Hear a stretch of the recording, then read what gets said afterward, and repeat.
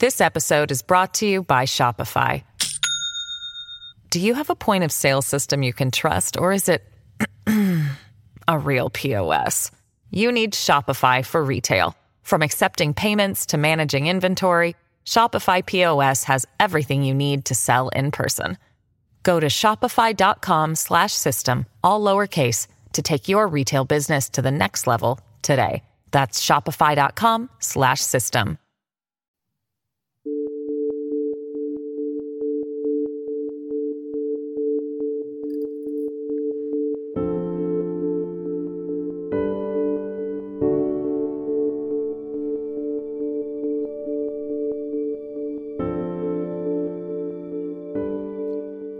Share Radio's thought for this week is called Resolution in Need of Foundations, and it starts with an extract from the episode text from This Is Money. No more aspiring to be an ISA millionaire.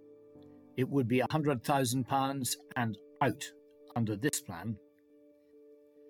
The Resolution Foundation set out a helpful analysis last Monday, describing the challenge of inadequate UK personal saving, which was then highlighted in the Sunday Times money section. However, the impact of their proposals was wholly blunted and eclipsed by their attack on individual savings accounts, after which their report was named ISA Baby. The ISA is possibly the most successful savings and investment incentive ever introduced in the United Kingdom, originating with the Nigel Lawson's Personal Equity Plan, launched in 1986. In contrast to the Sunday Times, which chose to ignore this ill-thought-out aspect of the Foundation's analysis, Simon Lambert and his team at This Is Money criticised their proposals to place harsh caps on high-value ISAs as the most unpopular idea of the week, and described the backlash, if they were ever implemented, as huge. This is not the first time that the Resolution Foundation has missed the mark in its attempts to tackle the polarisation of wealth. This does need urgent action, both in the United Kingdom and overseas, and listeners will be aware that it also drives the SHARE project work now being done in Cambridge. A synopsis of that project's initial propositions is set out in the Share Alliance website, sharealliance.org.uk, and they are very different to the Resolution Foundation's. There are many issues which the Resolution Foundation fails to address in its analysis. The unwillingness of HM Treasury to hypothecate, the need to start earlier in life with starter capital accounts and incentivise learning, and finish later when people die rather than when they are living in retirement. They wholly miss the aspirational damage which would result from emasculating ISAs, and they ignore the fact that the annual ISA contribution limit was only lifted significantly 6 years ago because the government had capped personal pensions, wanting people to use ISAs instead to save for their retirement. So in this commentary, we pick up some of the issues in the hope that a more constructive approach can be taken to find a comprehensive and strategic approach to tackling wealth inequality by levelling up individual assets rather than punishing individual success and thrift. Tax and redistribute is at the heart of the Resolution Foundation's idea. They clearly don't understand the importance of disintermediation, preferring to see government pulling all the strings. This Is Money draws attention to this Achilles heel in that they can find no guarantee that additional taxation imposed on ISA investments would actually go to low-income savers. Having had my own requests to HM Treasury for hypothecating at least part of the £7 billion per annum inheritance tax receipts directed for the benefit of disadvantaged young people turned down repeatedly over the years, I know that no such guarantee would be given.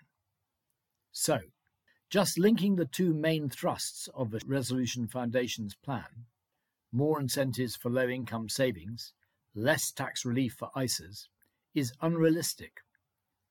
Inheritance tax receipts exceed the total estimated tax foregone on ISAs by a long way, and this could be used to fuel Help to Save. But there wasn't even a mention of inheritance tax in the Resolution Foundation's ISA Baby paper. Apart from a panel describing child trust funds, there was also no mention of existing starter capital accounts for young people from disadvantaged backgrounds, and none whatsoever of the junior ISA arrangements for young people in care on which we focused last week. There was also no mention of financial education and the lack of a financial awareness GCSE, nor of the fact that only 25% of school leavers regard themselves as adequately prepared for adulthood in money terms. No wonder the take-up of Help to Save is so low. Their analysis begins by describing the very low use of this scheme in low-income households, notwithstanding the satisfaction expressed by those who have used it.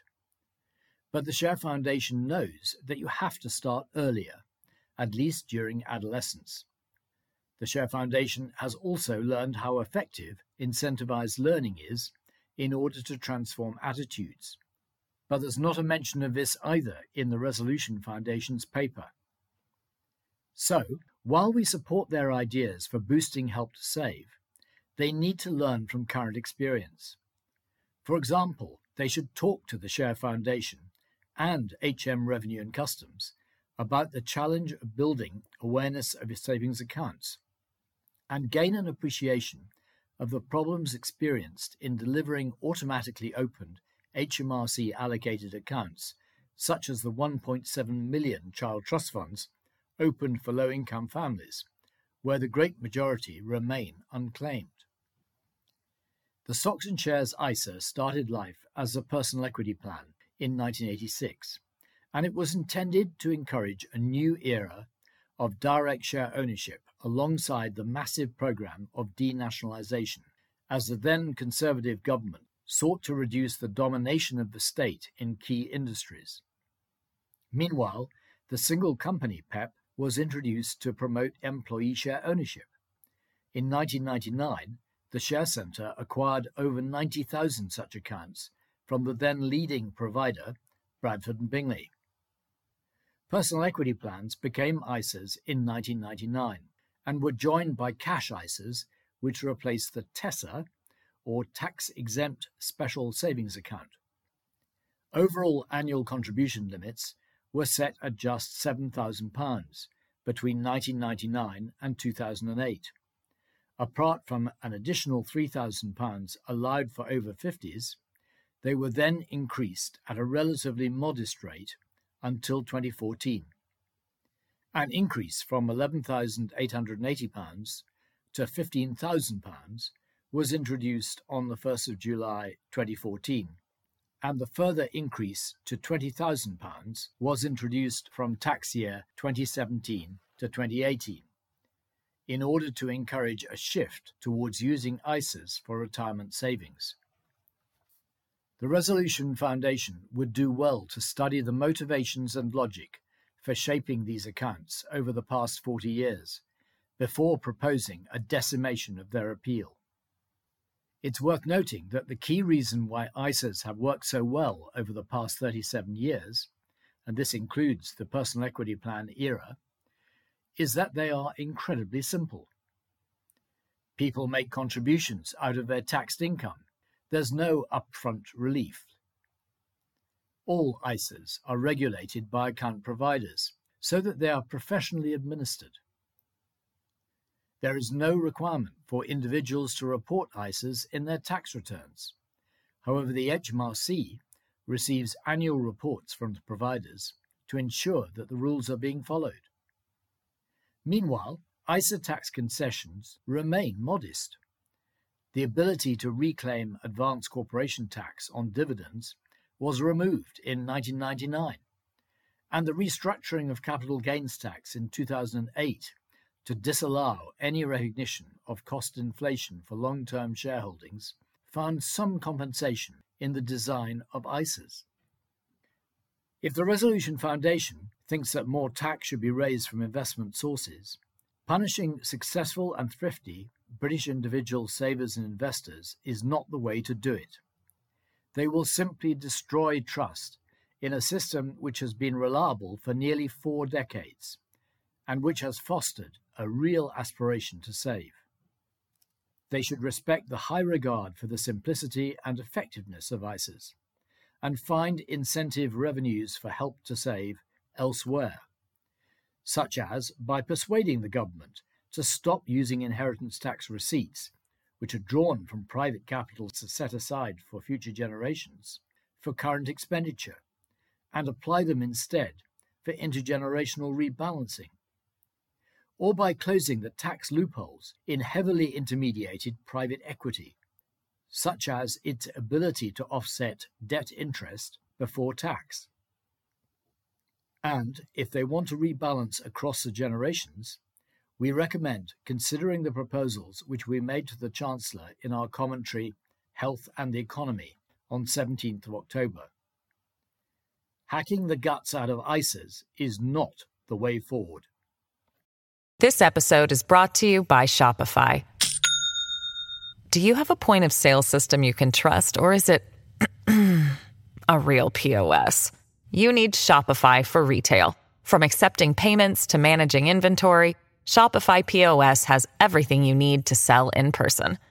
Go to shopify.com/system, all lowercase, to take your retail business to the next level today. That's shopify.com/system.